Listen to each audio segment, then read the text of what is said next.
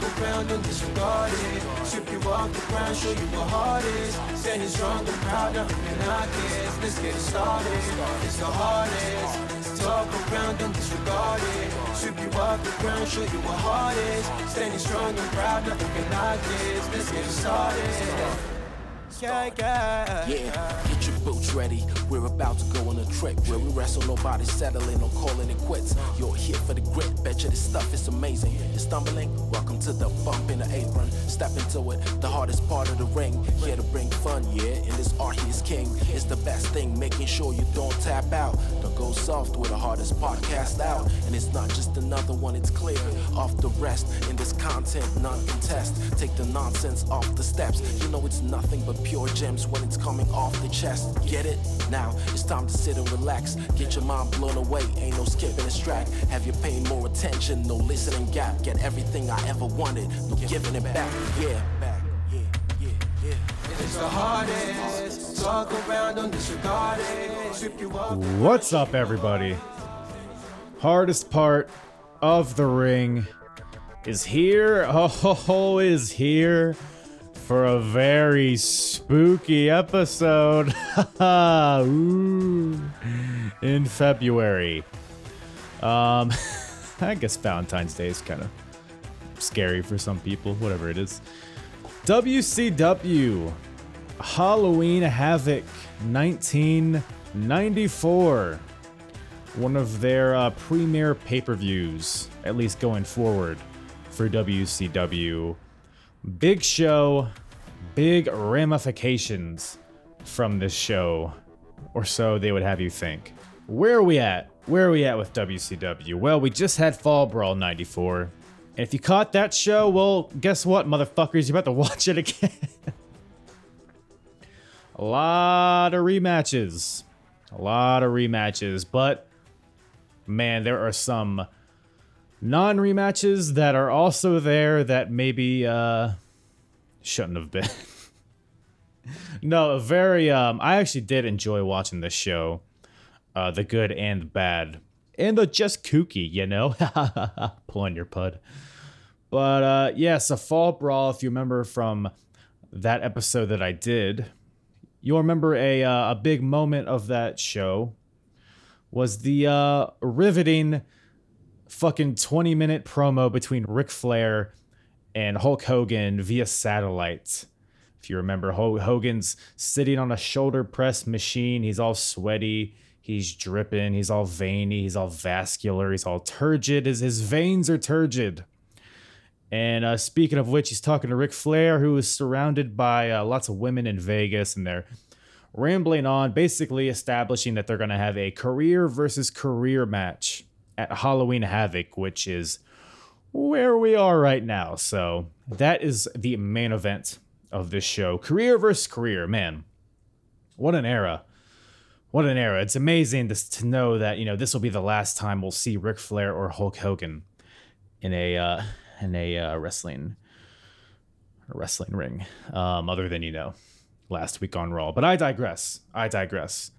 So we have that in the main event for the world title, of course. Lots of hilarious shenanigans at play there.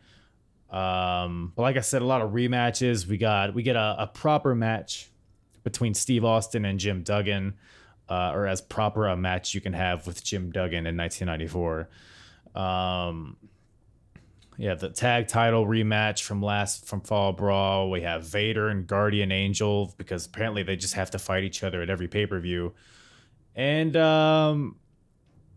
yeah, man, honestly, I don't want this intro to be too long because I want to get to Elvis versus Little Richard as quickly as possible, because that is how you open a show hot, is by having... Well, we'll get to it. But to join me on this podcast today is Joey from The Angle Podcast, a previous guest on the Apron Bump. You may remember him from the Invasion 2001 episode I did. That is the infamous... He had like a lot of background noise. My audio was erroneously coming from my webcam. And it was on the Invasion episode where that occurred. So it's like, of course, it's going to be a a whole thing. But crystal clear audio this time around. We did it right. And yeah, Joey from the Angle Podcast. You can check his podcast out at theangleradio.com. Follow him on Twitter and Instagram at theangleradio and all other social media platforms. Really great podcast that Joey does. He does interviews. We talked about it towards the end of the podcast, but he out now. You can listen to him interview Moose from Impact Wrestling, Nick Aldis, the Real World Champion, Tyson Kidd, or TJ Wilson, Ryback. The Ryback one was really good in particular, just because he's such a character. But yeah, Joey also does pre and post shows for at least the WWE shows throughout the week, and whatever kind of tickles his pickle as far as what he wants to talk about. So go check him out, YouTube and all podcast platforms, and check me out. Well, you're already. Why am I telling you to check me out when you're literally listening to me? I'm already at the outro. I'm already in outro mode. Let's get to it. Let's start talk. Let's get to Honky Tonk Man. WCW Halloween Havoc 1994 with myself and Joey from the Angle Podcast. Chill, change of pace. Yeah. No background noise, none of that bullshit. My audio isn't coming from my webcam that's 5 feet away. Man, we're really just figuring things out over here, aren't we? Yeah, seriously. Bunch of amateur. It's amateur hours. Man. So yeah, man, did you have time to check out the show? I did. I watched it this weekend, and I actually watched before some clips, some maybe like parts that I missed and things like that. So yeah. So I think we talked about this last time. We did a show together, but you kind of got into wrestling like pretty much after WCW went out of business. Is that right? Kind of and kind of not. I'm a 90s baby. I was born in 93. So I was kind of around in that time frame. But my family at the time ultimately watched WCW. So it was kind of later on that I was introduced to WWF. I think more towards the later 90s. Originally, it was WCW. Right. Okay. Yeah. I kind of have a similar path because my dad was a huge WCW fan, and he would always like make me watch Goldberg matches. At the time, it was like that was like very fuzzy in my mind, but it was WWF that ultimately like sucked me in and made me a fan, and I was pretty much all WWF kid growing up. Honestly, it was the same for me too. Like, my family watched WCW because at that time it was like Ric Flair and Hogan and all of those, former WWE guys or WWF guys were there. So everybody watched WCW, but later on, like in the later 90s, even like 96, 97 time, I kind of got into WWE because that's when we saw Hulk Hogan, not Hulk Hogan, Stone Cold and things like that. So right, hooked me there. Yeah, exactly. And I don't even know if you would remember this or not, but like, because like 94, 95, it's all about Hulk Hogan, at least in WCW. Yeah. Do you remember like people that were watching it with you, your family, whoever it was? Because I'm watching this show, right? And I know at this point, or at least like in later WWF and his first run, people were getting kind of tired of Hulk Hogan. And that kind of translated to this show too, as well. There was some we'll get to it in the main event, but there was like Hogan sucks chants, and it just seemed like Flair was getting bigger pops and stuff. So I've always wondered if that fatigue kind of carried over to WCW. Do you remember like people you watched WCW with really liking Hulk Hogan at the time? I think so. You know what? I was introduced to wrestling from my grandfather. At that time, he was a war veteran. So Hulk Hogan, being all American and things like that, everybody kind of loved Hulk Hogan. And they weren't, also have to think too, I think with the older generation, they weren't as involved in wrestling as we are, at least today. So they weren't as involved, like I said, as we are. So they kind of liked who people cheered for, and they didn't like who people booed for. But I think everybody liked Hulk Hogan. You have to work harder to be a smart back then. You had to call the hotline. Exactly. Whatever it is that they had in this show. It always cracks me up when I see it watching back. And you know what's funny too about that hotline? When I watched this show back, they put like a sensor over on the WWE Network. They put a sensor over it saying numbers no longer in use. Like someone's actually going to call it today. What do you mean Sting still isn't waiting for my call? Yeah, like 94. It's still available. Man, I wonder who got that number, or if it's still even active. It was like the first 2 minutes of the show. Like you have Tony Schiavone and Bobby the Brain Heenan and Gene Okerlund kind of introducing commentary, and it's like they have the thing at the bottom. This number no longer like is valid or something. I was laughing. Yeah, and that's one thing too. Like the general pace of the show, because I think me and you had like pretty much the same familiarity with this era of WCW, and it caught me like it was like jarring how like the show opens up, they have all this pyro and they have the video package and everything, the crowd's going crazy, and then they just cut to the commentators who talk for a little bit, and then in between matches they'll talk. It seemed like a weird pace of the show, and I feel like the momentum was getting like stopped by the commentators having to like recap the show in between every match. Yeah, you know what it was? It would start with the commentators, and then you get some sort of match, and then you get this backstage segment that's like a 10-minute Flair promo or a 10-minute Hogan promo, and then you go back to it was a weird setup opposed to what we watch today, but it's kind of hard to hate on them for it because it was so long ago, right? Opposed to where they are today. But watching as a fan today, it was definitely like, like you said, it kind of like takes your interest almost away from what's going on because there's so much going on. Yeah, I feel like we almost take for granted the production value of WWE and even AEW at times, and how like seamless all their transitions are in between matches and segments like that. But I do have to say, though, a lot of similarities now that I'm watching back old WCW stuff, because I didn't just stop there. I watched a few other shows from after this pay-per-view. Oh, really? And yeah, just because I got into it and whatever. And I see a lot of similarities today with AEW than were the same with WCW back in the day. Not just, hearing Tony Schiavone on commentary, but just a lot of different similarities they do with production, like pyro and camera angles and things like that. Yeah. At least AEW doesn't lower cages down sideways. Yeah. I guess. I don't know if you noticed that, but I want to get ahead of ourselves. We'll spend at least 2 hours talking about that. But seriously. But yeah, like I said, this era is all about Hogan. There's definitely, because I've been watching these shows back pretty regularly, and these shows are kind of formatted around Hulk Hogan. He's in the main event, and then we'll kind of just figure out the rest of the card afterwards, I guess. Got it. But one thing that caught me off guard, so the last show was a Fall Brawl, and the main event of that show is a War Games match, which was it was Dusty Rhodes, the Nasty Boys versus Bunkhouse Buck, Terry Funk, Colonel Parker, and Arn Anderson.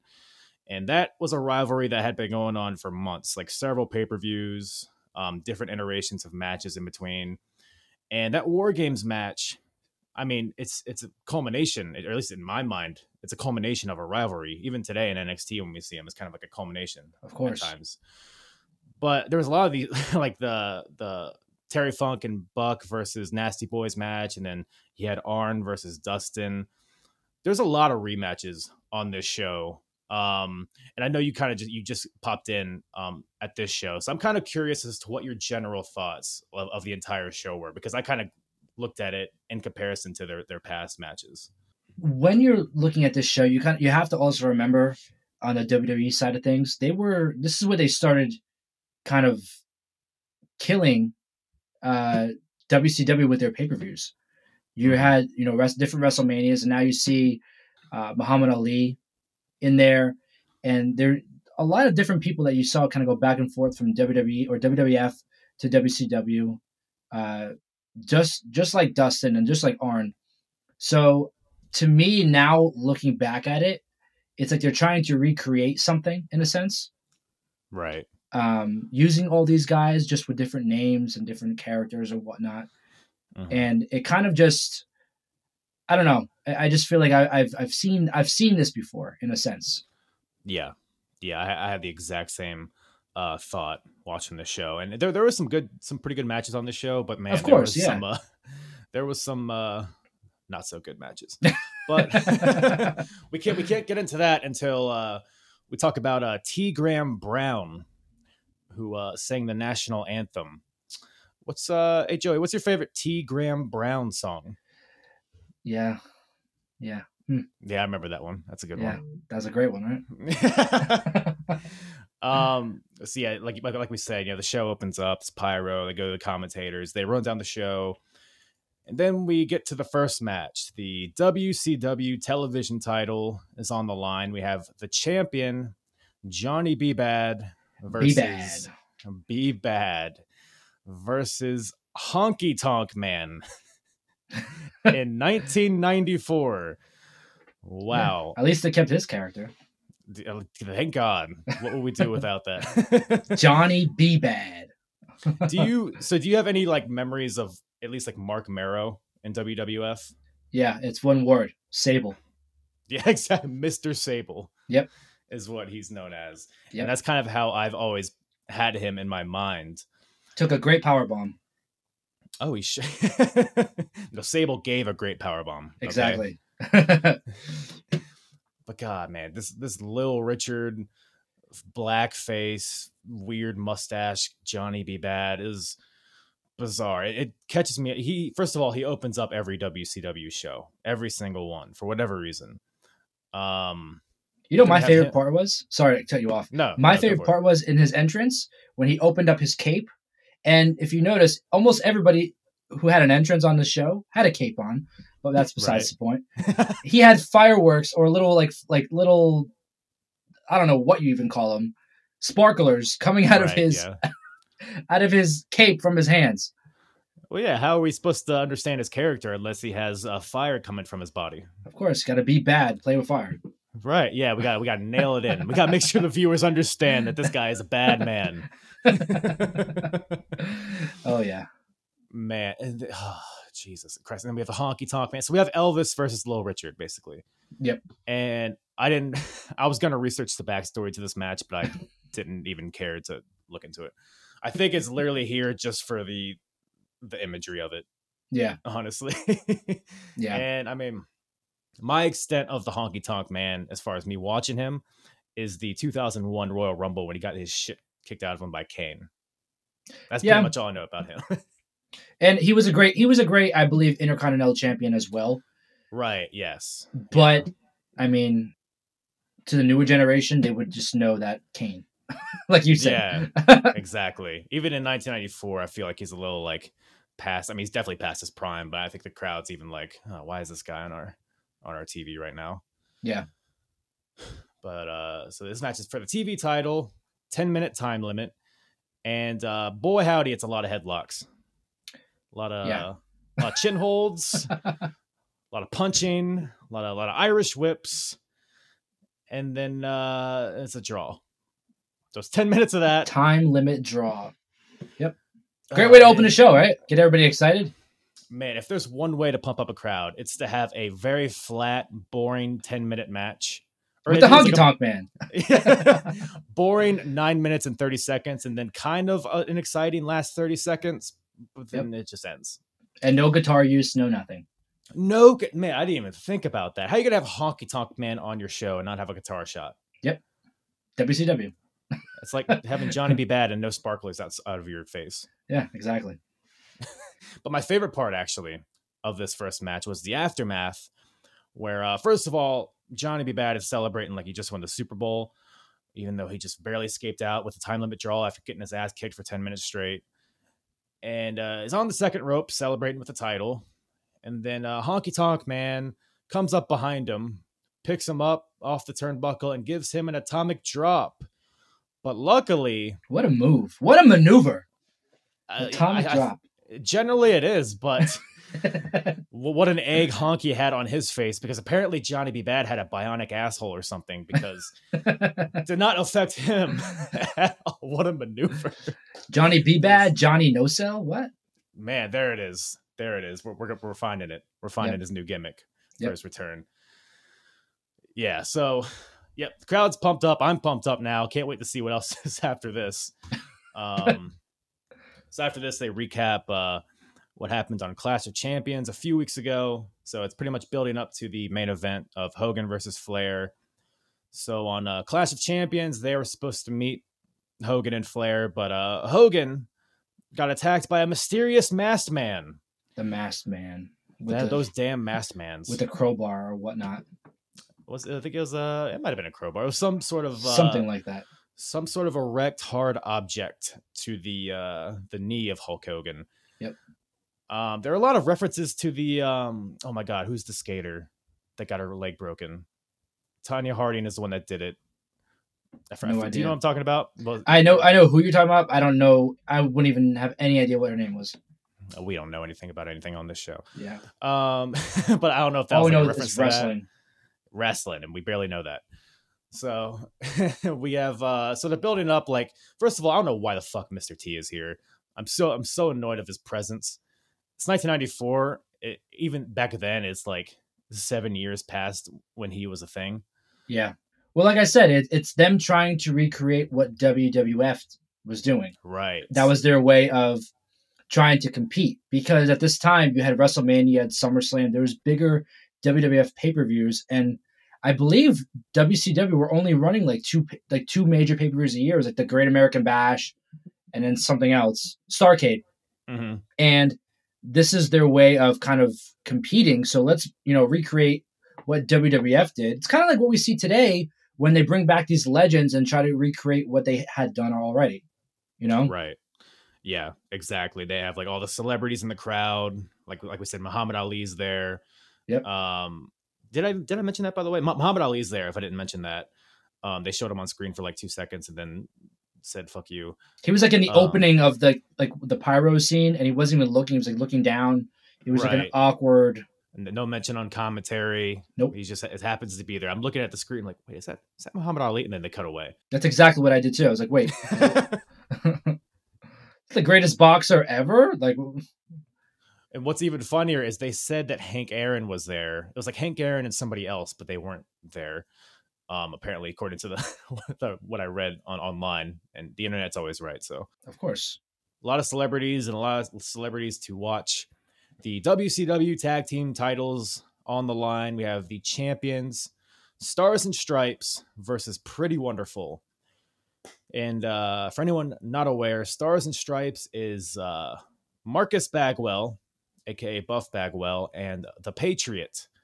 The Patriot. So your grandfather and your family must have loved this team, because boy howdy were they American, and shoving it just right in your face. But here's the thing though, like Hulk Hogan, everybody believed as like, an American, a real American, whatever the hell his thing was. These guys got the flag on their tights. What are you talking about? Yeah, but some of it just gets like played out, like it's a gimmick, But his name's the Yeah, I don't know. It's not Hulk Hogan. Listen, I'm not speaking for myself. I'm speaking as like from like my grandfather who would see some characters and be like, this is bullshit. Look at this, this is ridiculous. He doesn't like the masked man with an American flag mask, and I think they both had capes, didn't they? My grandfather is the guy who would be like, you don't deserve to wave the American flag, like some like harsh like nonsense like that. Right. Oh man, but yes, then we have them facing the team of Pretty Wonderful, which is Paul Roma and Paul Orndorff. The two P's. The two P's, two Pauls. And other than my previous reviews of these shows, I'm not too familiar with these guys outside of this. I mean, they definitely are like when you watch the show, there's not a lot of athletes per se. Yeah. But I would say in this tag match, you have 4 pretty capable guys in the ring. Even though this match, because this is kind of like what I brought up, earlier, this show felt like a lot of rematches to me. Yeah. And this is one of them, because these guys faced off at the previous pay-per-view. And, me watching this, all I'm thinking is, man, I liked that match a lot better than this match. Personally, I think I enjoyed Bobby the Brain Heenan's commentary during this match more than the actual match itself. He is one of the greatest talkers, I think, in the history of the business. Absolutely. So, like, anything he touched was just fantastic. Yeah. Yeah, they were like theorizing on who's under the mask of the Patriot. And immediately when Tony Schiavone asked Bobby, he's like, Al Gore. It's like, of course it Al is. You know, and a cool thing about Paul Orndorff too, and as we go, like as we're talking about these matches, and before even when I watched it, a lot of the people involved in this pay per view were big parts of like Hulkamania and Hulk Hogan's Yeah. run. Like you have Paul Orndorff, for example, WrestleMania with Mr. T and Roddy Piper. Mhm. You know, a huge part of not even WWF history, but also Hulk Hogan. So everything is kind of like what you said before. Everything kind of plays its way into or builds up to the main event because they're all pieces of Hulk Hogan and I guess Ric Flair too. Yeah. Yeah, agreed. Even like, Mr. T and Muhammad Ali, even, who was at WrestleMania as well. Exactly. Just these little pieces here and there. Yeah, that's a good point. So yeah, this match is pretty wonderful. The heels beating up on Buff Bagwell for like 98% of this match. I don't even remember the Patriot ever even getting tagged in. But maybe I just missed it. Maybe I blinked and missed it. But really a really solid match. There was one spot in particular that caught my eye. It was a very like simple spot.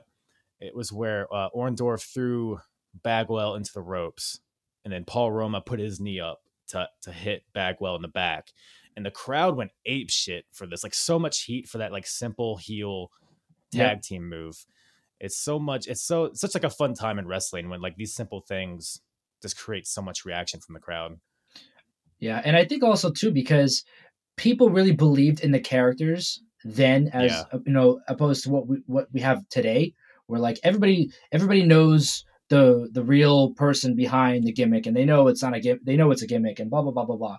Back then when you claimed you were, for example, the Patriot, everyone believed, oh, he's for America. Obviously not my grandfather, but Right. everybody else really really was into those kind of characters. So when when a heel hits a move like that, the slightest knee up when he goes against the ropes, and you get a massive reaction, it's because everybody loves, like, there was such a distinguished line between heels and faces back then. Yeah.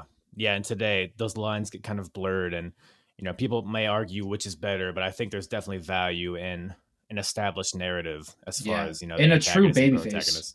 Yeah, a true babyface. Despite where they are in the card, a true babyface back then was like a Hulk Hogan. Yeah. And pretty wonderful are like the perfect heels, because I'm watching this match and I can believe that they're dicks. Yeah. Just in how they walk, the mannerisms. Yep, the facial expressions too. There's like nothing. It's just like, we're coming here to do work and go home. Yeah, exactly. This finish of this match is pretty nice. So we had Bagwell hitting a fisherman suplex onto Paul Orndorff with a bridge, so he has him pinned. But the Patriot, damn referee, man. That those damn referees, they're always distracted. One job. We need like 10 referees out here, because the Patriot's getting all hot and bothered over there. He's all sweaty. He got oiled up for this match, and he's not even getting tagged in, so he's like trying to fight everybody. But the ref gets in, tries to lead him to the corner because he's not sure if he's going to be able to find it. But as the ref is dealing with the Patriot, that Paul Roma comes off the top rope with a pretty nice looking elbow, if I do say so myself, onto it was Bagwell here. And Orndorff just rolls over and pins Bagwell. So they win the WCW tag team titles here. And new. I wish Michael Buffer was the one, or was he even? Yeah. I'm talking about Michael Buffer and how much he fucking sucks, by the way. I can't stand Michael Buffer. Is there much to even talk about? Just the fact that he sucks? I think that pretty much covers it. Pretty much tie a bow around that one and send it out. He sucks, God. Period. Next. The man coming out in the red trim. Like, yeah, we see it. What are you talking about? In shoes. He's wearing shoes. Filed his taxes on time. Just useless facts when he's introducing people. Seriously, like those little things we get on SmackDown. Like, was a world champion 17 years ago for 3 days and 20 minutes. Naomi's husband. Yeah. That literally is what he's that, but just audibly saying it. Yeah. Man. But what sucks even worse. It's Kevin Sullivan versus Dave Sullivan. Should we even say his name is Dave Sullivan, or should we just say like Hulk Hogan Jr.? It's like I'm trying to think of like a smaller version of Hulk. It'll come to me. But yeah, Hulk Hogan Jr. is He even had new entrance music for this event, and they made it clear on commentary too, like, oh, he's debuting new entrance music, and it was something along the lines like, it was like a child song, and it was like, I want to be Hulk Hogan or something like that. The dumbest thing, just over and over again. I want to be Hulk, like, ridiculous. Man, if we talked about every stupid thing about this Dave Sullivan guy, I mean, I'm sure maybe you know what, maybe he's a nice fella. Like, I don't want to shit on him. Well, his brother wasn't, so yeah. God, this is just like. So Dave Sullivan. So basically, the backstory here, at least from what I'm gathering, is that Dave Sullivan loves Hulk Hogan. He's the biggest Hulkamaniac there is. Kevin Sullivan is not the biggest Hulkamaniac there is. Therefore, they are going to fight each other. I think that's makes sense. I think it's the general premise that we got here. That's the foundation that we're building on. A family torn due to Hulk Hogan. Due to different preferences on Hulk Hogan. God. Great. Yeah, and this is great spot for this match in the card. As good as any, I guess. Everyone needs to take a piss at this point. Again, tying into that Hulk Hogan drama. Yeah. God. And so Dave Sullivan comes out in a robe, as you mentioned. Everyone had to have a robe, even though Hulk Hogan never wore a robe, at least not as Hulk Hogan. Exactly. I don't believe. But don't worry, he had the t-shirt, he ripped it off, he had the tights, the knee pads, the boots, the hair. Everything else was pretty on par. Besides the body shape. We don't talk about that. we leave that alone. I think that was even mentioned too. Mentioned on commentary at one point, like something about how like his physique is just not like Hulk Hogan. He had like the same surface area. It was just it moved more. I think. I get it. Gravity. He was tall, right? Yeah, he was tall. Or was Kevin Sullivan just short? That too. He looked like Hulk Hogan standing next to. I would look like Hulk Hogan standing next to Kevin Sullivan. Yeah, Kevin Sullivan. What a guy. This is pre Dungeon of Doom. Are you familiar with Dungeon of Doom at all? I'm not. I've heard of the name before. I've just never. I have no idea. I'm very vaguely familiar. I know it's a very like evil Undertaker-esque, dare I say. I think that's where Big Show came in, if I'm not mistaken. Got it. The Yeti. Are you familiar with the Yeti? Yep, of course. The Yeti. Who isn't? I would prefer the Yeti over this match because, boy, howdy, it was just a lot of let me punch you, and then you can punch me, and then we'll headlock for a little bit, and then we'll punch again, and then we'll have a count out finish. It's like watching Monday Night Raw. It really. Come on, but don't bury it that much. But thank God this match wasn't restarted. Let's just say that. No. Yeah, like how crowds usually chant 5 more minutes after there's a time limit draw. Yeah. There was none of that after this match. It was, we're good. Move on. Exactly. The fact that two brothers are fighting over the fact that one really likes Hulk Hogan. Yeah. Like the family torn, Hulk Hogan ruins everything. That's the tagline there. Really could have been something. What could have been? Yeah.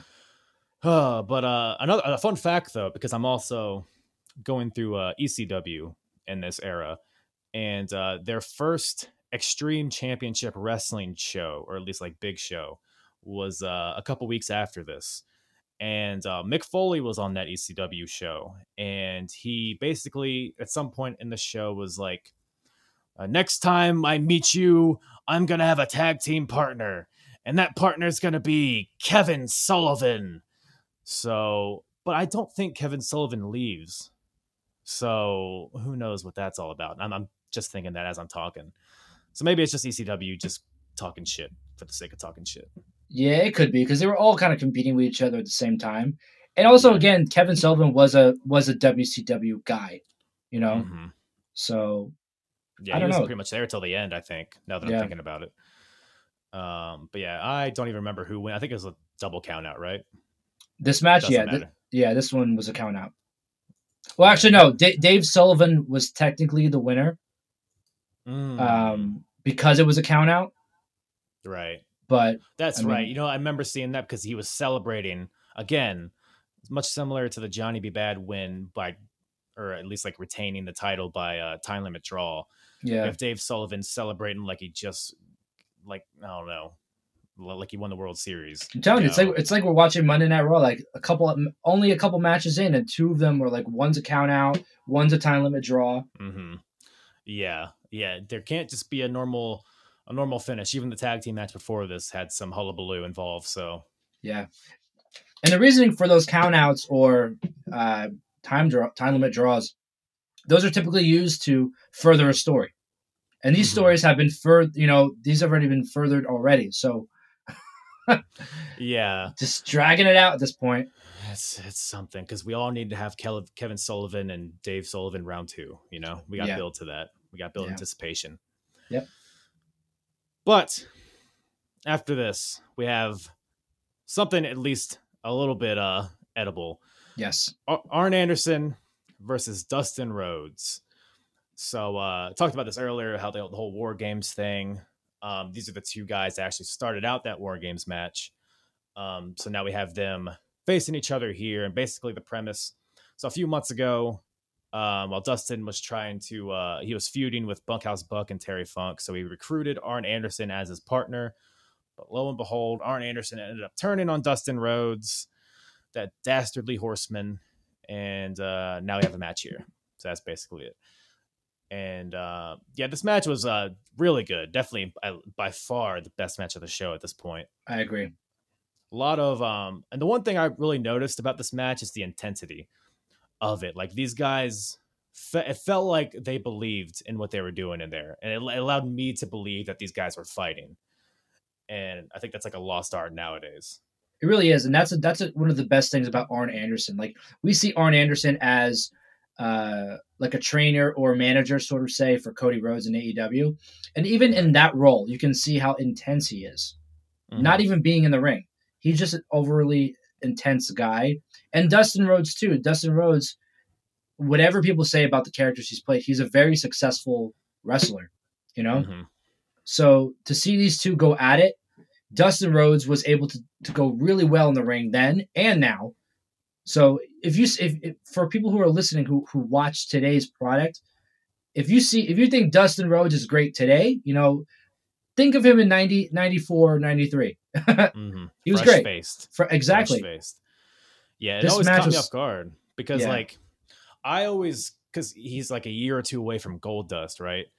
And I don't really remember like Goldust being particularly good in the ring. Maybe that's what his character was. I mean, I guess it was obviously a more character-based kind of thing he was going for, so maybe that wasn't as high as a priority. Goldust was not necessarily great in the ring. He was more of an attraction. Like people love to see. He was the entertainment, and that's kind of a negative way to like talk about him because he was such a polarizing figure in wrestling. Mm-hmm. But he was entertaining. But he was entertaining with the moves. Like the moveset he had was able to draw people in. Yeah, exactly. He almost really kicked off the Attitude Era with the stuff he was doing. Yeah, really. But yeah, I mean, yeah, even pre-Goldust, still really, really good in the ring. Definitely akin to what we see on AEW nowadays. And obviously Arn Anderson. I mean, you nailed it. He's so great at everything he does. Definitely one of the most underrated guys ever in wrestling. I'm so stoked to get to, because I think it's in '95 when he has his feud with Ric Flair. So I'm definitely excited to watch those matches. But yeah, really good match. And the end comes when Arn Anderson goes for a pile driver, but Dustin counters and flips him over. But Anderson rolls through, but he grabs the ropes for leverage for the pin. But the ref sees it. And as Arn is arguing with the ref, Dustin kind of just rolls him up for the quick pin and gets the win over Arn Anderson. But those dastardly heels and what they do. Taps him after the match, gives him a wicked DDT, and then that's pretty much it. This match, really, really good match, like I said. But it felt like the shortest match of the show at this point. It almost felt like it had another gear to it.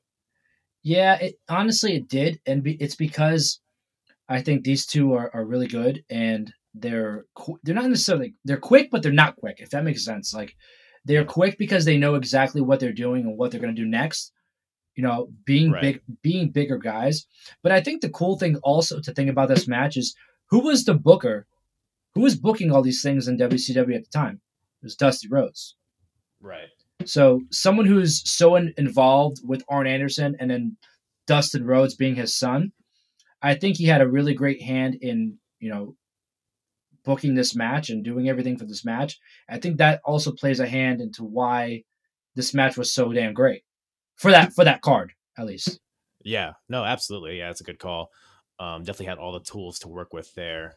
But so yeah, Dustin gets the win, but really kind of walks out the loser. But man, another guy your grandfather probably liked. We have Jim Duggan. Ho! Hacksaw. There it is. There it is. Da-da, da-da, da-da, da-da, da-da. That whole shit. Yeah. Just more like right in your face. The only guy who can get a piece of wood over. 2x4. Man. You ever just have too many jokes to make, so you don't know which one to go with. Yeah, and I kind of was trying to set you up there too. And God, yeah, I'll edit it in post. We'll come up with something hilarious. Yeah. I don't know, Val Venus, but anyways, so we have the U.S. title is on the line. The champ Hacksaw Jim Duggan versus Stunning Steve Austin. What great hair he had. Yeah, I was about to ask, what'd you think about seeing Steve in this like incarnation of his character? It was so funny because you see him, he like presented himself the same way as Stone Cold Steve Austin, like his walk and his like mannerisms. But seeing him with hair that was like nicely parted and things like it looked like he was wearing a wig, like Stone Cold Steve Austin in a wig. Right. Yeah, exactly, because he's moving like Stone Cold. He's talking like Stone Cold. Yep. And in all reality, we're not that far away from it. No, we're not. Only a couple years. Exactly. So he's almost transitioning into that character, but it's literally Stone Cold with a wig. Just think about how quickly he went bald. Yeah. I mean, because he went to ECW. So this basically is his last program before he leaves WCW and goes to ECW for a little bit. Well, sorry about that. You're a goddamn professional, Joey. I know. Whoop. Do I need to call somebody? No, I accidentally my phone went off. Do I need to issue an Amber Alert? You know what's funny? I do this to myself all the time. My phone will go off and I'll hit like the button to ignore it, and I accidentally hit the emergency thing, and it's like, do we need to send help? And like an alarm goes off, and I'm like, no, it's fine. Well, if I hear fire trucks in the background, I'll understand what the situation is, I guess. I apologize for that. I'm just I have so many needy people around me. Hey, you're in high demand these days, is what I hear. Yeah, well, stunning Steve Austin. I'm sorry but stunning Steve Austin, like you were saying. I don't even know what I was saying. Probably nothing important. But yeah, man, that's right. So this was his last program with WCW. Exactly, and you can kind of get the sense why, because the previous pay-per-view, Fall Brawl, so he was slotted to face, because he walked in the champ, and he was slotted to face Ricky Steamboat for the title. Got it. But Steamboat had gotten his pretty much career-ending injury previous to that, so he was unable to compete. So they basically subbed in Jim Duggan at the last minute, and it caught Steve Austin off guard, so Jim Duggan literally squashed him in maybe like 4 seconds. So we have Hacksaw Jim Duggan in 1994 burying what would become the biggest figure in wrestling in a matter of a few years. Yeah. Hindsight's a beautiful thing. But yeah, that's kind of like where it started to went down for Steve, I guess, as far as how he was being booked and how he was perceived. But yeah, so the match here was it was fine. It was kind of forgettable. From what I remember, Austin pretty much carried it, which is no surprise, just looking at this match on paper. But man, so we have what kind of finishes have we had on this show? We had a disqualification. We had but we had like a time limit draw, count out. Yeah, count out. And now this holding the ropes. Now we have Steve Austin gets disqualified by throwing Jim Duggan over the top rope. Yep. Because that's still a thing. Trying to get away from a clothesline. And that, I guess, made the referee disqualify him. Yeah, and it's like I'm watching it, and it's like, okay, is he trying to get disqualified? Was it just a mistake? Yeah, it's just a really bizarre rule, especially when you're conditioned as we are in 2021, where that's just a normal spot you see in a match. But it's funny because Austin faced the Great Muta a few months ago on pay-per-view with the exact same finish. So maybe that's just his thing. Maybe that's his character he's trying to get over, you know? Could be. Someone who tries to get out of like playing that heel role, trying to get out of the matches and whatnot. I guess they're varying these bullshit finishes, I guess. Yeah. He's giving you something a little different. So Austin retains the title because you can't lose the title over the top rope finish, I guess. But Jim Duggan's not too pleased of that, so he grabs his wood and runs Austin off with it. Yeah, sounds Any about other right. thoughts on this match? Any other thoughts of this Jim Duggan shenanigans? Nothing much other than him, grabbing his wood, trying to hit Austin with it. Austin running away. He didn't want Duggan's wood. No, who does? No one can handle the wood of Duggan, you know? That's what they say. Yeah. But maybe these two fellas can.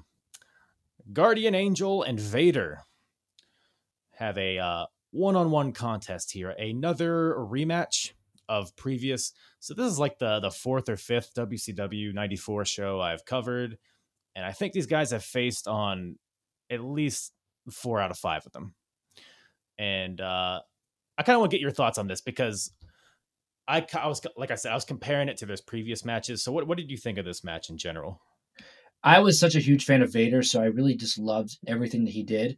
This was probably one of the first matches on the entire card that we actually got like a pinfall win. Like it actually was a finished match. So I did enjoy it more than I probably should have. Mm-hmm. But I don't know. I was just always a fan of Vader, despite him being a heel or a face. This Guardian Angel, I mean, I didn't know much about him. So I just... Do you know who he is? No. He's a Big Boss Man. You know what? Oh my God. Yeah. I should have known that. I should have known that because when he was making his entrance, I'm like, they did a close up on his face. I'm like, I know who this is, but I can't put my finger on it. Yeah, they didn't have the song saying that he was from Cobb County, Georgia, so probably threw you for a loop. Balls, there. That's probably man. What confused you. Exactly. Became the boss, not Sasha Banks. the original boss. The original boss. Man. The man. But it's funny because he came into WCW as the boss, but there was a little cease and desist issued towards WCW because apparently it was too close. No way. WWF doing such a thing? Who would think, right? They would never do such a thing. No. Because he also had like the nightstick and everything, and they were like, nope, you can't use the nightstick. You can't be anything remotely. You can't have boss in your name. Yep. Can't be Hugo Boss. Can't be Boss Man. You can't be any of that, right? Yeah. It's the same company that didn't let Rhodes use his last name. So man, a lot of tie-ins here. A lot of webs being weaved. Yep. So they went with Guardian Angel, which when I saw it on paper originally, like the first time I was about to watch one of these shows, I thought he was going to come out with like wings and like a white jumpsuit of some sort, maybe rappel from the ceiling of some, I'm glad you weren't set on that. You know what? I don't know if that would have been worse or better, to be honest. It came out in this like red thing. I don't know what he was wearing. So it's like a local New York thing, which, of course, why wouldn't you put a local reference for your global audience, right? Yeah. So, and the Guardian Angels were like, man, I keep trying to like research this, but I always forget. They're like kind of like organized. They fight crime basically, but they're like not official police or anything. They're just like vigilantes, I guess. Vigilante / superhero type. Exactly. Nonsense. And because when you see Guardian Angel here in his t-shirt and slack, you think superhero, right? Of course. And with his size too. I'm like, this guy can fly. Oh, exactly. Oh man, in his French beret. It was all good. It was all good. It was good shit, pal. Yeah, But yeah, pretty solid match here. It's always good to see two big sweaty men slapping meat. You know, I'm never gonna shy away from that, you know. of course. Vader, yeah, I'm a huge Vader fan myself. It's always fun. It's Vader Probably time. it's not fun wrestling him, I'm sure, but Oh, god no. damn it. Yeah, no. Watching it all day long. Being in there with him, never. Man, was this show in Idaho? Because lots of potatoes. Lots of potatoes. Idaho? No, Idaho. That's how we'll start the show. I'll just put that in the front. Right? So the finish of this match comes when Guardian Angel hits the Boss Man Slam. But Harley Race, who is with Vader at this point, climbs up onto the apron to distract him. So Angel and Harley Race are going at it. Angel starts chasing Harley Race around the ring. Harley gets on the apron, and that's where Guardian Angel catches him and suplexes him. But right after he suplexes him, Vader comes in with a big splash. Bam. And gets the win. I thought that was actually a pretty cool ending myself. Yeah, definitely. It was, dusty finish, whatever it is, but I thought it was kind of unique. Like I said, I was finally happy to get a clean finish on this card. Like at least a full pinfall. Right, yeah. That's saying something when manager interference, but it's still like kind of clean, labels it as a clean finish. Yeah, for the rest of the card. At least it was finished. It wasn't like a DQ or a time limit draw or any other thing that they could possibly do, to not get a pinfall win. But whatever. You could put a tack mark in the win or loss column. Yeah, for this I'll watch a Vader bomb all day long. Every day, 8 nights a week. Yep. But man, we have Terry Funk and Bunkhouse Buck versus the Nasty Boys. You big Bunkhouse fan? No. No. Not a fan. Terry Funk? Yes. I would rather have watched Terry Funk just come out and just be Terry Funk for 10 minutes, I think. Yeah.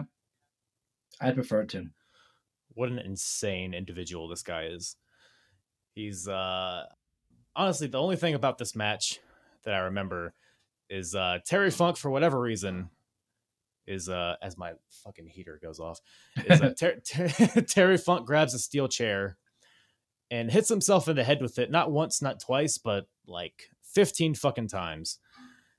And then that's pretty much all I remember. Oh, in the finish, we can't, that finish, man. I was gonna say, gotta get some pumpkins up in here. My favorite finish of the night. Seriously, it's because it's Halloween Havoc, everybody, right? So pumpkins, Halloween. So the Nasty Boys have a pumpkin. They bring it into the ring. I think it's Sags that brings it into the ring. Yep. And he gives Terry Funk a pile driver through the pumpkin. Through it. Splash. Gone. By God, King, that man has a family. So yeah, that was pretty much the only part of that match that I enjoyed. What about you? That honestly, I couldn't agree more. That ending was probably my favorite. That honestly, for Terry Funk, that was the perfect ending for that match because it involved Terry Funk. Yeah, he always does these crazy things. But out of the whole pay-per-view, this was probably my favorite finish because it tied into the whole theme of the damn show. Mm-hmm. Yeah, I mean, that match probably started out, but they're like going over everything. Yeah. Terry Funk probably leans over like, "Hey, goddamn, it's Halloween. Well, if we got pumpkin, I got pile driving through it." And honestly, it wasn't a great match. It wasn't like no, like it was ridiculous, to be honest with you. But the ending kind of made it like kind of pop me a little bit. It popped me hard. Maybe pop at least a half chub on that one. Yeah. So, man, but after this, we got the greatest. Muhammad Ali is in the ring. This is a thing. So, going back to what you were saying earlier, WCW at this point, they're doing everything they can to compete with WWF because it's well before Nitro, at least like a year or so before Nitro. So they're really capitalizing. They're trying to fill the crowd with celebrities on these pay-per-views, and Muhammad Ali is the biggest one that they have on this night. So they have a little segment here in the ring. So Muhammad Ali's there, Eric Bischoff's there, and I think it's Bill Shaw is there, and they're basically presenting Muhammad Ali with a plaque. I forget what exactly the plaque was for. It was something for his foundation or something like that. That's right. Yeah, some excellence, some sort of award. Yeah. Muhammad Ali did not seem thrilled for whatever reason. He looked confused, maybe. This is pre-Parkinson's, I believe, right? I believe so. And it was also just because it's because he knew exactly what they were trying to do. Yeah. Kind of like going back to the theme we said before, like rewriting history. Mm-hmm. And it was kind of like, it doesn't come off genuine when you're trying to do that. Yeah. Yeah, agreed. It didn't capture the magic of WrestleMania. No. When he first appeared there. But by God, they'll try. Of course.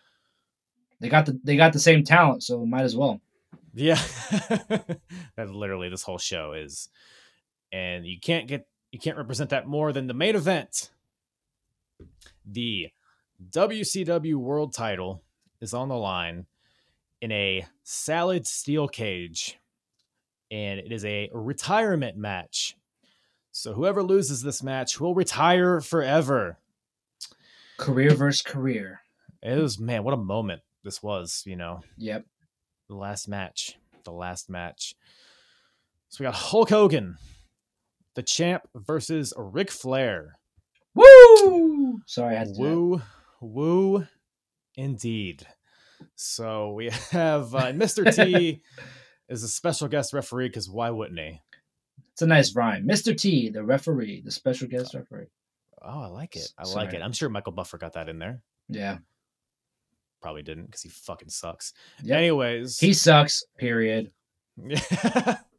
So yeah, I alluded to this earlier, but what popped me was, they announced this match. They repel the cage, or repel. The cage lowers, but it's like tilted almost completely sideways. Yeah. And that's the most WCW thing that could happen. We're gonna make it work. Fuck it, just hang it up there. Hang Don't it. measure nothing. If it falls, we got TNT money. You know you're joking. Yeah, but that's probably not that far from the truth. So we got a barn burner here. We have a steel cage, Hogan Flair. Man, 94. This is like the match of all matches. And you can't forget about the MVPs of this match. Sensational Sherry and Jimmy Hart. Oh man, there was. Can we talk about Sherry just jumping off the top of the cage onto her feet like it was nothing? Dude, her voice was so annoying this entire match. She was a ball of energy, wasn't she? She just, and even before they did this whole match and Flair was cutting his promo in the back, she'd like butt in and he'd be like, oh okay. Like it was just, she'd be like, yeah! Like anything that he said, she like emphasized it. And yeah. Flair doesn't need that. So it was just awkward. I was about to say, if anybody is just emphasizing every syllable they say already, it's Ric Flair or Hulk Hogan. So, I mean, the promos between these guys is just like, man, just yelling at each other for a little bit. Yep. So the match gets underway. Flair spends most of the match attacking the leg of Hogan because remember that damned masked guy. The masked man. Attacked him with some not the masked singer. Not the masked dancer. No. It's the masked man. But maybe this is a kind of a precursor to the masked singer. Yeah, it could be. Maybe we'll see Brutus Beefcake on there one day. You're spoiling things, man. Oh shit! Sorry. I mean the mysterious masked. And that's man. Not even his name. It was oh my god, what was it? It was like brother right? Brother Brutus, Brother Broody or something. Yeah, something like that. It was like just call him Beefcake or I don't know. Yeah. I don't know what else. They made a reference to it too. Yeah, I think it was Heenan. He made he's like, oh, he butchered something or something. Yes. The Butcher. Yeah. I don't know if was that like his name at some point in WCW. No, in WWE he was what was it? Right, he was the barber in WWE. Yeah, I'm saying in WCW did they make him the Butcher in WCW? Oh no, I'm not. I'm not even sure. This guy had his name just in general was confusing as hell to say, and changing it just messed me up. Yeah. Brutus the Barber, beef. What? I don't know. Beefcake. Beefcake. Of course. Of Yeah. course. I was thinking about it. I was like, do I really want to say that? I don't want to say he's a beefcake, but that was his name. You can't say that and be wrong. You have to be very confident. Yeah. Like it kind of just came off the tongue like that. And I was like, all right, that's definitely his name. Gonna go It with must that. have been a good name then if it comes off natural, Yeah. With his huge ass scissors. Yeah. So Mr. T is the ref, and I mentioned that because a lot of the backstory of this is they're kind of like teasing animosity between Mr. T and Hogan, who are friends, but there was some amateur camera footage caught of Mr. T and Ric Flair coming out of a restaurant. Uh-oh. So, yeah, so were they on a date? They could have been. I mean, is he the boyfriend of Ric Flair? Are they gonna, be in cahoots? He's the masked man behind the masked man? Can it be? Man, this is just layered upon layered. That's not long-term booking, kid. And nothing says long-term booking like sensational Sherry climbing the cage to get into the ring. But I should say before that, so Hogan accidentally knocked over Mr. T, ran into him. He's hulking up. He was all sweaty and baby oil was in his eyes. Whatever it was, Mr. T's down. So now that gives the opportunity for Sherry to get into the cage. So she climbs it. But Jimmy Hart is there. Don't worry, everybody, to put a halt to this climbing. And how do you ask? Does Jimmy Hart stop Sherry from climbing the cage? Well, he rips her skirt off. Oh my God. What? Oh man. So she's like halfway up the cage. Jimmy Hart grabs her by the skirt, rips it off, and Sherry's all befuddled because, of course, why wouldn't she be? Big pop, probably the biggest pop of the night, to be honest. Yep. And then but Sherry, she's not too pleased with this, so she takes out Jimmy Hart because Jimmy Hart's a pussy, I guess. And then so Sherry starts to climb the cage again, but in comes Sting. Blonde hair Sting. Blonde Sting. Give me an It's Sting. It's Sting! Thank you. So Sting comes in and just grabs Sherry by the hair because there's nothing else to grab her by at this point, I guess. Yeah. Just yanks her down. But who comes out under the ring? The Masked Singer comes out and attacks Sting. Oh man, it's not Lil Wayne or whoever. I don't watch the show, isn't it? Wasn't like Lil Wayne on that show at some point or something? It's like all the artists who just like fell off sometime and like who's Bayou Drank? T-Pain. That's who I'm thinking of. I met that guy once. He's actually a really nice guy. Is he? He has some pipes on him. Actually, he's a very good acoustic singer. Very good. Well, we'll do a whole separate podcast just talking about T-Pain for an hour, I think. T-Pain, the pain of talking about T-Pain. There it is. That's money. That's money just being left on the table. So Sting's out because of the Masked Singer attacking him. Jimmy Hart's out because of getting attacked by Sherry. So Sherry is now available to climb the cage, climbs to the top of the cage, and just jumps off the top with a double axe handle onto Hogan. Like it was nothing, but Hogan equally treats it like it was nothing. Like, whoa, did a fly just hit me or something? Turns around and then all hell breaks loose. He just starts giving big boots to Sherry, big boots to Flair. He's clotheslining them both. He's hulking up, brother. Brother. Mr. T is handcuffed to the ring ropes, I should mention. Don't know why, but he is. I think Sherry does it eventually at some. I don't know. There was so much hullabaloo going on in this match. It's hard to keep track. But Hulk, eventually, the aforementioned Hulk up brother happens. And then Hogan takes out Sherry and Flair. Big boot to Flair, leg drop. You know the deal. Pulls Flair over to where Mr. T is handcuffed to the rope so he can make the count. 1, 2, 3. Hogan retains the world title, and Ric Flair retires. You mean that's real? It was a retirement match. I don't know if you caught that earlier. The loser has to retire forever. Yeah, but Ric Flair doesn't retire. That's not what they told me. Foreshadowing to the future. I don't know. They told me the same thing. How many times has he retired more than Terry Funk? I've lost count at this point. I don't know. Ric Flair has retired more times than Big Show has turned face and heel. Let's not get carried away, you know. I'm just thinking of this now. What are the odds we get Charlotte Flair versus Ric Flair at some point? I mean, it's coming. WrestleMania 37. Man. Ric Flair versus Charlotte Flair. Winner gets Lacey Evans. Can't go wrong. Lacey Evans on a pole match. Yeah.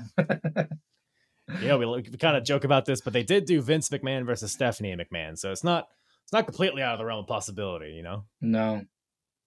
I think that's the one where Stephanie got mauled by Lesnar, right? Or A-Train? A-Train. Yes. That was the finish of the match. I think she got like she got like splashed in the corner or something. Albert. What's your favorite Matt Bloom character? Tensai. I don't like how quickly that came out of your mouth. Tensai. That makes me believe you're being real. I was trying to think about that character for a second, and at first it was King Tensai, then it became Tensai, and then it became Dancing Tensai. Yes, Sweet Tea. Sweet Tea is my favorite, personally. Sweet Tea with Brodus Clay. God, I never thought there'd be a worse name for him than Prince Albert, but who's booking this shit? Come on. Poor Albert. Sweet Tea. Not iced tea. This ain't Law and Order. It's Sweet Tea. Yeah, they're gonna get that cease and desist, brother, if they call him iced tea, you know? Right? 99 cents at McDonald's. Sweet Tea. There it is. See, they had the branding. They just didn't capitalize on it. They could have had sponsors on sponsors, but nope, they bungled it like they always do. And I feel like we're like being disrespectful to this match because we're talking about Sweet Tea and Brodus Clay. There's never a bad time to talk about Sweet Tea and Brodus Clay. How dare you? So, well, we'll kind of go from Brodus Clay to brother Broody. There it is. Who just betrayed everyone. Right. So, first of all, actually, you know, there's a lot of silliness in this match, but it was very entertaining. I mean, it's the main event. You know, Hogan and Flair, even at this point, they're gonna get the crowd going. Really entertaining match. But then after the match, as you mentioned, we have the Brutus Butcher Beef Man coming out. The masked dancer. The masked dancer. Singer. Whatever. He's both. I think he's both, actually. Uh-oh. So he's multifaceted, this beefcake fella. And then, so I think, you know, the masked guy, he gets in the ring. I think he tries to attack Hogan, if I remember correctly. For about 25 minutes before Hogan turns around. Yeah, exactly. He's holding this hilarious, unnecessarily long pipe, quote unquote. Looks like he's at T-ball practice, just waiting to hit the ball and just like waits for 15 minutes. You would think he would hit Hogan in the back. But to set up what actually happened, Hogan had to be turned around. He has to look into his eyes as he hits him with this piece of PVC pipe, I'm assuming it is. And did he hit him?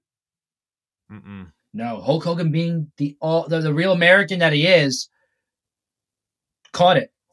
It's the power of America. That's what you get when you eat your milk and drink your vitamins. You know? Of course. I drink my vitamins all the time. Absolutely. That's what we call them. That's what we call them on the down low. So drink your vitamins. Drink your vitamins. But blend them all up. Beefcake evidently did not blend anything up before this because he just got thwarted by Hogan.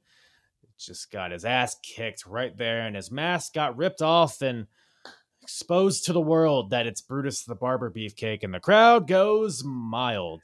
Because this was Hogan's friend. How could he betray him? Yeah, let's just get Bubba the Love Sponge or fucking man, all of his ridiculous friends are already there, so I can't even think of any other examples. Mr. It's only pro wrestling. Like, how could you betray your best friend? Oh man, who would have thought? And then yeah, that's pretty much how does the show end? So they beat up on Hogan, right? Yeah, I'm even forgetting how the show ended. A few people come out to help bro. Oh, that's right. We get Like what's his name? Tugboat at one point. yes. Was it okay? Was it Tugboat or Earthquake, or are those the same people? I don't know. Now I you just think it was confused me. Earthquake. It might have been Earthquake. You know what? I'm gonna look it. I'm not gonna look it up. I don't care. It was some big man that was some sort of natural disaster. Let's put it that way. You got your Google fingers going over there? Yeah, I'm looking it up right now. Okay, I'll look it up too. Just so we have the facts for the people because it's very important. All right. It says Tugboat aided Hulk Hogan in his feud with Earthquake. And okay, so maybe it's different. So is it Tugboat? Oh wait, no, he Broody, Kevin Solo, Avalanche. So he goes by Avalanche in WCW, but he was Earthquake. Okay, Earthquake. So it was not Tugboat. Tugboat was someone else, I think. It was Earthquake. You're right. John Tenta, Earthquake. There we go. See, we figured it out. Passed away in 2006. He sure did. God rest his soul. And moment of respect. Yeah. So yeah, that happens. So fucking Tugboat. Earthquake comes out. Earthquake. Sherry's still there. Who else? Brutus is out there, and they all beat up Hogan. Yeah, it was like a 3 or 4 on 1 attack. That's pretty much how the show ends. This all ties back to the weird like pacing of the show because Hogan's on top. The culmination of several month long rivalry. He beat Ric Flair, the match of the ages. And then after that, we have Brutus Beefcake and Earthquake attack him. It's like, oh, how could I forget this? All right. So, we just said it was like 3 on 1 attack, whatever. Mm-hmm. It was, so Hogan was getting beat down by, like you said, Avalanche or Earthquake, whatever the hell his name is, Brutus, and it was Kevin Sullivan. Kevin Sullivan literally, for no reason, comes out there. And then he gets like shooed away immediately, doesn't he? Yeah, and they were like making their debut. Avalanche was making his debut in WCW, and do you remember how the show actually ended? Like who made the save? I don't. It was Sting. That's right. Yep. Sting made the save, and that show ends with him holding the WCW World Title. And I don't remember if he handed it to Hogan, but I remember him holding it like. Right. Looking at Hogan, be like, "Listen, man, your time is coming." So I'm looking because I'm trying to remember if this is like a precursor to the Dungeon of Doom, but I don't. I mean, there are a lot of members in it. Holy shit! Vader was in it. Hugh Morris was in it. I don't see Earthquake or Avalanche, so I guess probably not. But listen, this was a company where the whole roster was the NWO. So exactly. I was trying to like rationalize why Kevin Sullivan was out there, but apparently there's just no reason. But maybe we'll find out on WCW Saturday night afterwards. But yeah, man, that pretty much brings the show to a close. They kind of just pan over to the commentary and they start talking about things, talking about Ric Flair and how he's retired. What a career he's had. Shame we won't get to see him wrestle again ever. Little do they know. A matter of months later. 2021 on Monday Night Raw. Yeah, but actually, man, that is insane. But yeah, man, overall, Halloween Havoc 94. Thumbs up, thumbs down, thumbs up your ass, thumbs in the middle. What do you give it? Well, I mean, it's kind of hard to make a decision off that one because they all sound great. But I'm gonna give this one thumbs up, honestly, because not necessarily the matches, but the people involved in this show. Arn Anderson, Dustin, Hogan, Flair, Sting, Vader, just great legends in the business. And nowadays, looking back and reflecting on them, they were great in the ring. And yeah, it doesn't matter if half the matches were a time limit draw or DQ or whatever the hell they were. Just the fact that you can go back and watch these guys, I don't know, it's just fun for me. Yeah, no, I agree. I always say it's always an easy watch, these shows, because like you said, there's like a mix of kind of the legends, even in 94, there were legends like Vader and Sting and Flair and guys like that. But you also get guys, with the benefit of hindsight, you get to watch guys that go on to be huge stars. Of course, like stunning Steve Austin. Exactly. So you got a blend of that, and you got some a little bit of Buff Bagwell in there. So it's a recipe for success, always. And they're not even remotely close to their peak at this point. But I think it's only up from here until it isn't. But yeah, I agree. Pretty fun show. Gave me all I wanted. And yeah, that's pretty much all I got. Any last thoughts? No, I think that we talked about every part of this show.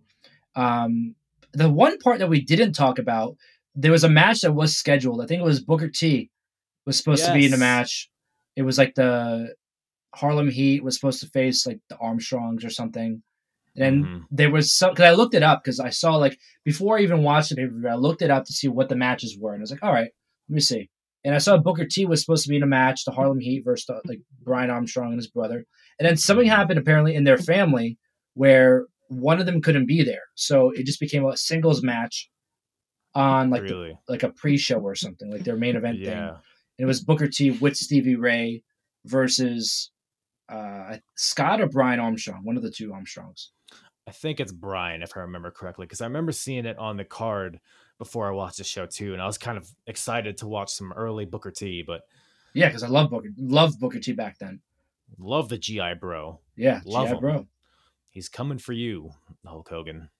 He's Yeah. coming for you. But yeah, that's definitely a good angle to take on that. Speaking of angles, Hey, I hear you have a little podcast over there, the Angle Podcast. it's a little podcast. I just do it by myself and talk about Just wrestling and stuff like that. Babble Yeah. alone in a dark corner. It's pretty much what I do. And I think a lot of other podcasters can attest to that too. Like, it's like, oh, how do you do your show? I sit in my locker and just talk to myself. It is bizarre because I do a lot of solo stuff too, and it's just a weird feeling, especially like early on. It was like, man, I'm just talking to myself. Is anybody even gonna listen? Let me ask you, did you ever have an issue with doing that, like the adjusting to talking by yourself? I mean, just like the initial like first episode I did, because that's how I started. My first like 20, 25 episodes were me just by myself. And there are like pros and cons. Yeah. There is some, I don't know. I like, are you familiar with Bill Burr by any chance, the comedian? Do you ever listen to his podcast? Yep. One of my favorite. I love comedy, by the way. Stand-up comedy is one of my favorites. I almost at one point I wanted to try stand-up comedy. You should do it, man. I mean, not right now, but No, yeah. But no, yeah, that's also amateur hour. You can do it like one of those Zoom. They do like Zoom comedy shows, which sounds horrendous. But yeah. But yeah, like my main like I guess like inspirations for podcasting is like comedy podcasts, like Bill Burr. Yep. Even like Joe Rogan or guys like Tuesdays with Stories. Are you familiar with that podcast? Yep. That's awesome. Yeah. So, but yeah, Bill Burr, he's one of the first podcasts I was I like ever listened to. And it's just him. It's not even like a topic. It's just him babbling about things that happened in his life in the past week. So there's like a sense of that I enjoy. I think it's fun, but there's also like, you can't really beat the back and forth between, having someone else on. So I kind of try to mix it up nowadays. I thought I was having trouble when I first started doing it. And people would tell me like, oh, you sound great, like doing it by yourself. And I'm like, what do you mean? And I kind of kind of audited myself. And I found that I would start a conversation with myself, like start talking about something, and it would just lead me into something else just based on the thoughts that I was just like spurring out. Yeah. That's not a bad thing though. No, it's not. I mean, it makes me seem like I'm crazy and I could talk to myself for an hour, but it gives you content to talk about, seriously. But I always tell people, like, if you enjoy what you're talking about and you're passionate about it, you can talk to yourself for 3 hours about it. Yeah, absolutely. I would, I've enjoyed like getting like to know you and Kenny and all those guys. So I do enjoy, having guests on, but every once in a while I do like to just, lock myself in a closet and mumble to myself for an hour. Take some snacks with you and just do it. Yeah, exactly. Can't beat it. Just take all my clothes off, lube up, and then wait for something to happen. Yeah. But yeah, man. So where can everybody find you? Yeah. So the Angle Podcast, you can find me on all social media platforms at The Angle Radio. You can check out the website, theangleradio.com. A bunch of interviews, a lot of good stuff coming up. I have the real world champion, Nick Aldis. I just spoke to him a few days ago. Alicia Atu, one of the top interviewers in the business. And I also have the TNA World Heavyweight Champion, Moose, coming on there. So, man. Yeah, some good What a good cast of conversations. characters. Yeah, it's I've been pretty lucky with getting people to say yes. I don't know what I do. I have this conversation with Kenny all the time. I'm like, I don't know what you ask. Like, how do you approach someone, and hopefully they say yes. Like Right. that could be a whole other podcast in itself. But Yeah. Yeah, that's awesome, man. I saw the Ryback one, and it's awesome. I can't wait for the Nick Aldis one in particular because he has like such an interesting story and where he's dude, at he in was today's wrestling. seriously, and he really is like the real world champion. I even discussed with him too, like where that came from. Like how did he become, or how did he get named that? And he talked about how Ric Flair used to say it all the time, Mm-hmm. and he kind of carried on that legacy. But it's because there is really no real world champion. Like he carries himself as a champion should. And Mm-hmm. we discuss other world champions in the business and how he's superior, and just his way of thinking about the business is like it's so rare to find. Such an Yeah. interesting dude. Yeah, I haven't been watching what is it, Shockwave that he's been Yeah, a part of. I've watched a few of them. I haven't kept up with it as much as I've wanted to. yeah. Is Power coming back anytime soon? I did talk to him about that. It was kind of towards the end of the interview. He can't give me much, but he says sometime in spring, in the next couple of months. So Okay, that's he said, reassuring at least. not that it's coming back, but expect some sort of announcement Mm-hmm. about it. Well, But I'm all for more Nick Aldis in my life, so hell whatever it yeah, is, I'll hell take yeah. it. And always happy to have more Joey in my life. So yeah, thank you once again. I appreciate you having me on. Yeah, thank you for making the time to watch the show and come and babble about it for a little bit. Of course. I always tell people I'm always in the mood to talk wrestling. You're never going to get me to say no. Even if Hell you hate yeah. everything I say, I'll still say yes. Which I do, but you know, that's here nor there. Yeah, I appreciate you having me on, man, and we'll definitely do it again. Once again, thank you to Joey from the Angle Podcast for joining me today to dive in to some old school WCW. Really loved having him on. And like I said, go check him out at theangleradio.com. All social medias at The Angle Radio. Good bloke over there. And yeah, man, apronbump.com. If you're already not listening to me through there, you can listen to all my episodes at apronbump.com. You can also go to apronbump.com. How many times am I going to say it? Apronbump.com to click your favorite podcast platform. It'll link you right to the app or to the whatever the fuck, you know. And YouTube links are up there as well. If that's the if you want to look at me talk, that's how you can do it. Would love some ratings, some reviews. Have a good amount so far, and thank you so much for everybody that's given me a good rating and a good review. I mean, they've all been good.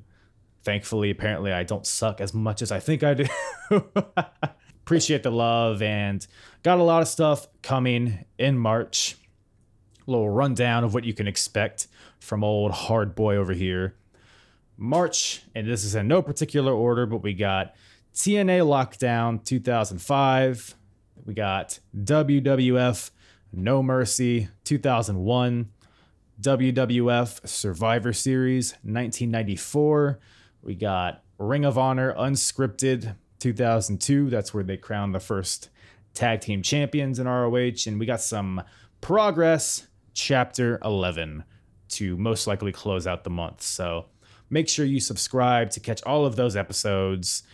And yeah, that's all Daddy has for you today. Once again, thank you all for listening.